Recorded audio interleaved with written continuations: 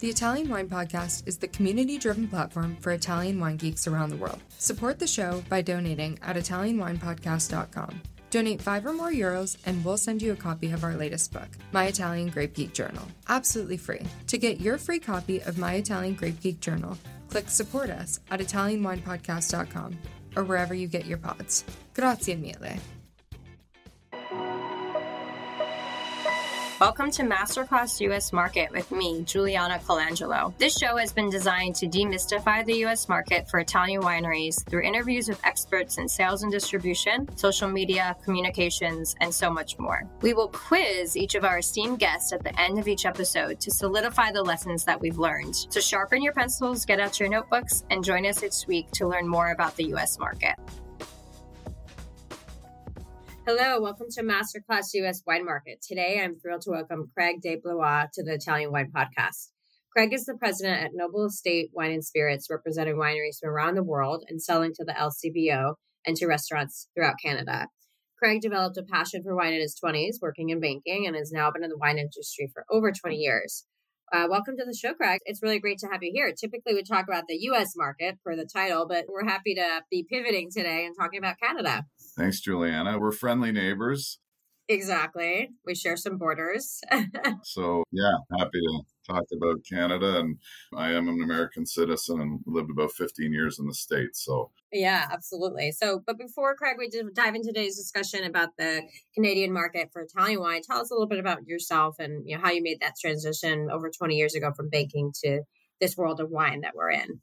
Yeah, well, I lived in Michigan for a couple of years of high school at Cranbrook and went to university in upstate New York and found myself in banking and worked overseas. So I had the opportunity to work in Luxembourg and Zurich and also down in Johannesburg, and just developed a passion for wine in my 20s. In my early 30s, I went back to school to do my MBA and help with that career change.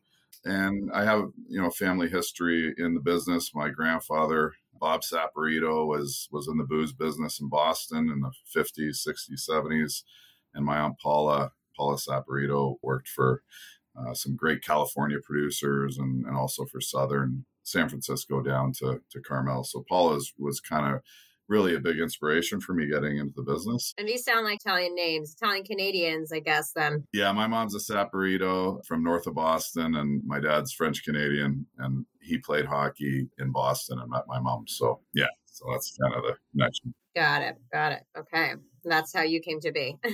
Yeah, so there's definitely an Italian connection here. Great. Well, Craig, in this episode, we're focusing on the Canadian market for Italian wine. And what we want to focus in and learn from you is, number one, how the wine market in Canada works. It's different than the US and it's different by province, we imagine, too. So just how do you get set up if you're looking to sell your wine into Canada?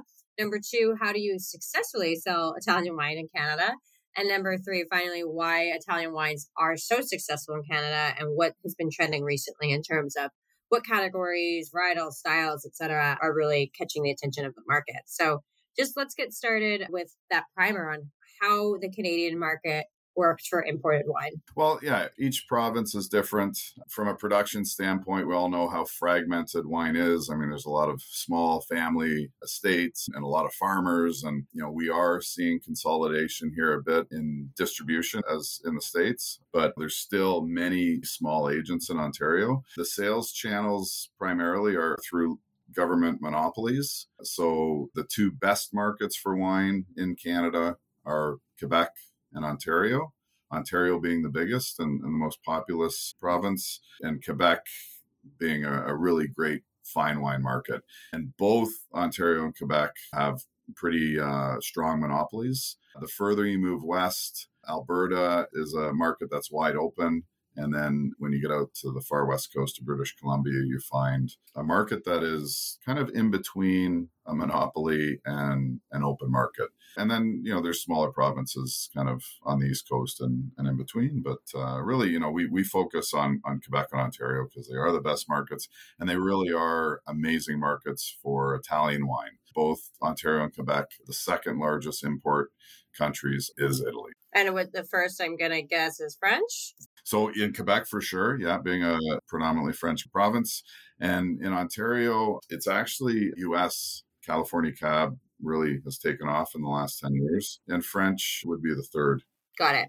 I don't know if this is fair to say, but in my mind, at least looking at Canada, I mean, I think of the coasts and then I'm like, there's a whole lot in between and north. But is it fair to say that a lot of the wine sales, I mean, as you mentioned, are kind of concentrated in some of the eastern provinces? But what about, out west? How do you see that market, in the Vancouver area for Italian wine? Yeah, it's a little tougher in the West. Alberta is a market that, they're cowboys. So, they love big reds. We are a cool climate nation. Canada's known to be pretty cold. So red has always been king. We are seeing a bit of a shift towards, lighter and whiter and rosés. And one interesting little statistic here is it's roughly around 95% of the population of Canada lives within an hour or 2 hours of the US border. Yeah. And there's so much north of that. 95%. Wow. It's amazing. Yeah. So it's huge, the impact, I guess, of the US economy. And really, I don't know, maybe they're just trying to get as close to that Florida sunshine as they can. But maybe. Yeah. One interesting thing about British Columbia is they have a very strong domestic wine market, I guess. The wines from British Columbia are excellent. And, the Okanagan, it's a desert. They can really produce some great reds. Right. Mm-hmm. And white. And the BC wine consumer is very supportive of BC wines, which is really cool to see. And I think the further west you go, the further you move away from Europe and Italy, the more impact, I don't think we're allowed to say New World wines anymore, that your more New World wine has a stronger foothold. Right. That makes sense. That totally makes sense. And what you said, Craig, about 95% of the population living close to the US border kind of leads me to my next question I had, which was, you also have your American citizenship and some family here, it sounds like. So how would you summarize the core differences between the US and Canadian market, for Italian wine specifically? Yeah, well, I think they're both great markets for Italian wine. We have huge communities of Italian people that have emigrated here, both the US and Canada. I think from a demographic standpoint, Canadians, we have a much larger middle class than maybe in the US. I think there's a greater distance between the upper class and the lower class economically in the US. Toronto is the most diverse city in the world, I believe. Oh, wow. I wouldn't have thought that. That's interesting. Yeah, you walk around Toronto and it's amazing. I mean, we have a huge Asian community, East Asian. Where I am right now, there's a big Chinese community, East Indian community. Our immigration policies are quite open right now. So we're seeing a lot of new Canadians arriving. Very interesting. That makes sense in terms of what you've laid out as those differences and similarities. So let's talk next, about selling wine in the Canadian market. You've done this for over 20 years now. Talk to us a little bit about what you feel are some of the keys to being successful in working in the Canadian market. Italy is just such an aspirational place. I think, that's part of the success of California is people love that California culture, and Italy might be the most aspirational place in the world in terms of, travel, food, and lifestyle, and certainly wine. They're set up for success automatically. And then the number of Italian restaurants around the world is a real boost as well, and, hugely helpful. The other thing that, we see more Italian wine producers here than any other country. They really work the market and engage. I can tell you, we're friends with all our Italian producers. We spend a lot of time with them, and they really deliver that whole experience that we're looking for and that our consumers are looking for. The other great thing around Italian wines is they have success at retail and on premise. And not all wine nations are experiencing that success at on premise that Italy does. Interesting. And why do you think that is? Is it the cultural aspect of diaspora you have of all the, immigration from Italy in Canada, or the food? Like, what do you think is the reason for that? Yeah, I think it's a mix. I mean, Italy offers probably the best value at every price point from any wine producing country. They have great value wines at, $10, $15, and then their top wines are phenomenal as well. So, and there's a real diversity in styles, from Amarone to, Grillo. And I think they appeal to every wine consumer. I mean, I think that some of the New World countries are really kind of new to selling wine. And, a lot of restaurants, look, restaurants are so stretched right now that they have to make decisions and they can't sell everything. So, yeah, I think Italy's a real safe. Yeah, value is key, right? Especially when you're looking at budgets. And if you think about, like you said, the value that Italian wine brings in so many different categories. Speaking of categories, Craig, what right now is hot in Canada in Italian wine? What are people really excited about? So at Noble Estates, at our agency, about half of our wines, half of our sales are Italian wines. And the founder of this company was a native of Calabria, a huge part of our portfolio. The traditional kind of kings and queens of Italian wine at the value end, it's Pinot Grigio, Prosecco, Ripasso, and then obviously Amarone. We're a great Brunello market. I love Barolo and can't get enough. And I really hope that, prices don't get too astronomical there. Well, there's always Longa Nebbiolo and other great wines from Piedmont that we can enjoy when they do. 5 years ago, we couldn't sell Longa Nebbiolo, and now there's a real demand for it. Wow. So, I'm excited about those kind of, almost like, baby wines, like the Rossos and the Longa Nebbiolos that are kind of have a place now. And then I love those wines just for my palate in particular. But, so many interviews, I ask this question a lot, like what's trending for Italian wine in your market? And Piedmont is pretty much the first word out of everyone's mouth. It's so interesting to see, and then next comes Sicily. But, that the way that the category has grown in so many different ways, right? From the collectors and, being in the same sentences with Bordeaux and Burgundy, and then to some of the wines we're talking about now, the Longa Nebbiolos and such that offer more value from the region. Yeah, exactly. And we're lucky, in this industry, we get to open a lot of nice old bottles. And I just find the consistency of an old Barolo, it almost always just delivers and really rewards a little time, whereas some other regions can be maybe more hit or miss. Yeah, totally, that makes sense. But they're all in Timorasso now, which I'm enjoying some of our Timorassos like Galliardo and Borgogno so new kind of up and coming. We're like Sardinia is something that on a much smaller scale, but we're seeing a lot of interest from Soms and Sicily. I think White Lotus sure helped Sicily, and the tasting that they did in season 2 there was actually at Planeta, who we represent, and it's been a real boost for them. And the Marche, the Marche is one of the best regions in the world for value. Oh yes, from Vermentino, and the reds are exceptional, but still kind of flying under the radar a little bit. So really offering great value. That's right. So Le Marche is one of the kind of under the radar regions for us here, and I think for the world, just producing amazing value wines. We represent Umani Ranchi. Their Verdicchio is exceptional. Pecorino is really finding a home, not just at restaurants, but also at retail. And the reds are just offering such great values. That's kind of a region that we're having a lot of success with, and both at restaurants and with the LCBO stores. That makes me excited to hear, because I just was in Le Marche late last year with one of the Vinitaly ambassador trips. So we drank tons of Verdicchio, and it was really cool actually to explore some of the ageable Verdicchio and taste some older wines. They're really fascinating.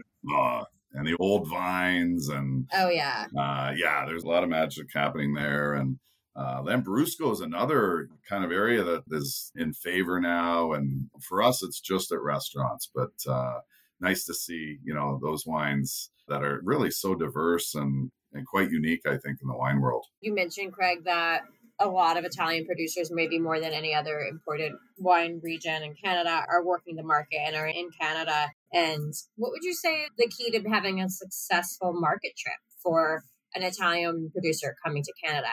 How far in advance should they be planning? How should they be making appointments? Just talk us through just a little bit tactically how to make the most successful Canadian market visit possible for an Italian winery. Well, I think communication, having a great agent is critical. We're really your local expert, and we take care of everything. We're your point person with the monopolies with LCBO or SAQ in Quebec. We have a real strong dialogue with Soms and the wine media community here in Canada. Really, it's planning ahead, because it's really important to have wines available and the right wines here. It's important to show your best and really what you can do. We love showing big bottles and older vintages to really help educate. I mean, the wine business, it's a lifetime education. Every region, every varietal, the evolution, every vintage is different. It's really kind of one of the exciting things. And I think challenging things about, working in this industry is staying on top of all the trends and changes. Yeah, but it sounds like, something you're saying, Craig, is like bringing some older vintages, some bigger bottles, something that'll really get people excited in the room. Works well in Canada. Am I hearing that right? 100%. Yeah. And also really communication and trusting your agent, and like any market, right? That goes for the same here in the US, having a really strong relationship with your importer and your partners locally, communicating well in advance, your timing for your trip, et cetera, so that, you can make it as productive as possible. Are you enjoying this podcast? Don't forget to visit our YouTube channel, Mama Jumbo Shrimp, for fascinating videos covering Stevie Kim and her travels across Italy and beyond, meeting winemakers, eating local foods, and taking in the scenery. Now, back to the show. Exactly. The Italians are really good at bringing us there as well. Like you mentioned, your trip as an ambassador, our SOM community, our wine writer community is in Italy, almost annually. Some of the regions, Tuscany, Chianti Classico, Montalcino, I think it really does an exceptional job. Barolo, they do a pretty great job as well, bringing them back. And it's funny, I was just in Bordeaux in September, and I was with two of the top wine writers in Canada, and they hadn't been to Bordeaux for 20 years, but they're in Tuscany every year. So, wow, interesting. Yeah. So, Italy does a great job at every aspect, I think, of the industry. They really are dialed in. And certainly the OCM funding has been a big help for the producers that have been able to maximize that. And I'm not sure how long that'll continue, but, the government marketing support has been well used. Oh, yeah.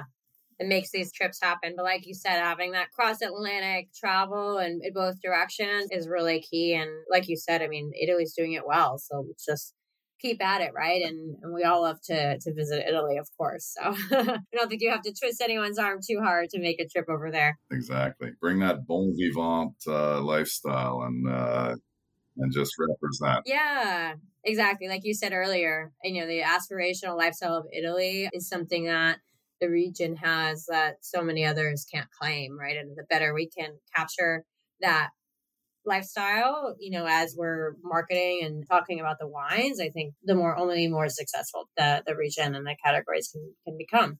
On that note, Craig, I'm curious, what do you see as the future for Italian wine in the Canadian market? I see a great future because, as I said, they hit every price point and offer great value. As we transition away from bigger style wines and, the bubbles coming out of, Franciacorta and top Proseccos and just a variety of indigenous white varietals that the curious wine lover can explore from Italy. Yeah, they're really, I think, well positioned. We're definitely going to be heading into a tough year in 2024, just with the economy and consumption. I'm not so worried about young people because, if they're drinking White Claw, it's hard to respect that because it tastes like cardboard. But you hope that, they'll graduate to wine and something with a story and history and flavor. And so, I have faith in the youth of North America. You have faith in the youth? They'll age into it. Yeah, I think, it's also lifestyle, right? As you get older, wine becomes more a part of the lifestyle. We're listening to a webinar earlier this week about the fine wine consumer. And I think it was like something like over 3/4 of people who responded said their favorite way to drink wine is at home or with friends. So if you just think about lifestyle, when you're in your early 20s, you're going out to bars and clubs. You're not sitting at home drinking. And then when you're in your 30s, you're sitting at home drinking over a dinner party. And that's when you're opening great wines. So definitely, I think there's some truth into that argument that people will age into wine. I do think, at the same time, we can't be stagnant as a category. And the way people buy and consume products has changed. So we also do have to make sure that digital is key. We've got great websites set up, social media, et cetera, because those are still the ways, millennials are going to expect to buy things even as they age into the category, right? Well, you're a great example of that, bringing kind of a modern feel to celebrating wine. And that's we definitely need more people like you. Oh, thank you. I appreciate that. Well, on that note, Craig, as we wind down, we ask all of our guests a few questions. In this case, the Canadian market, usually the U.S. market. But if you can do your best to answer these in one sentence or so, what is your number one tip for mastering the Canadian wine market? That's a tough one. I would just say we're not the U.S. I think, the hard sell in the U.S., it's maybe a little more aggressive. Canadians, I think, are a little more understated in general.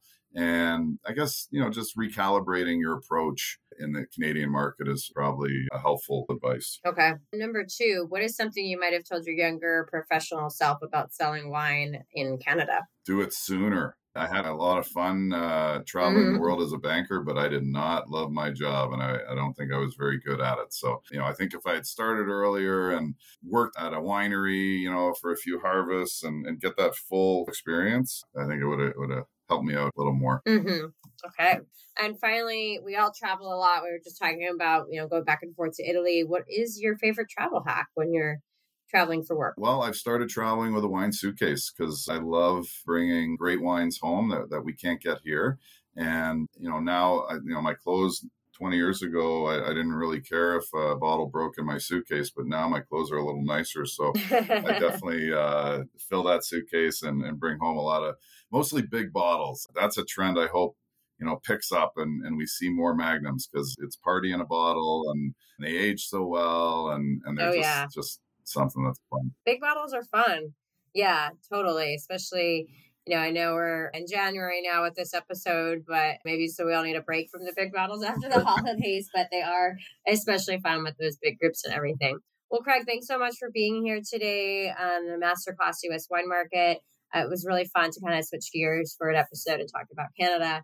How can our listeners connect with you? Yeah, well, I'm on Instagram and our website, Noble Estates. I'm on LinkedIn. So yeah, I'm always happy to answer questions. We're not really actively looking for new producers, but I know most of the agents in Ontario.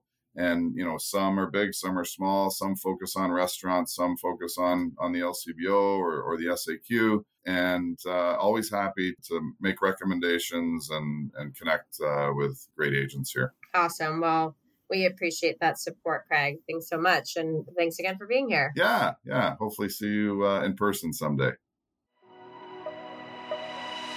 Thank you for joining me today. Stay tuned each week for new episodes of Masterclass US Wine Market with me, Juliana Colangelo. And remember, if you enjoyed today's show, hit the like and follow buttons wherever you get your podcasts.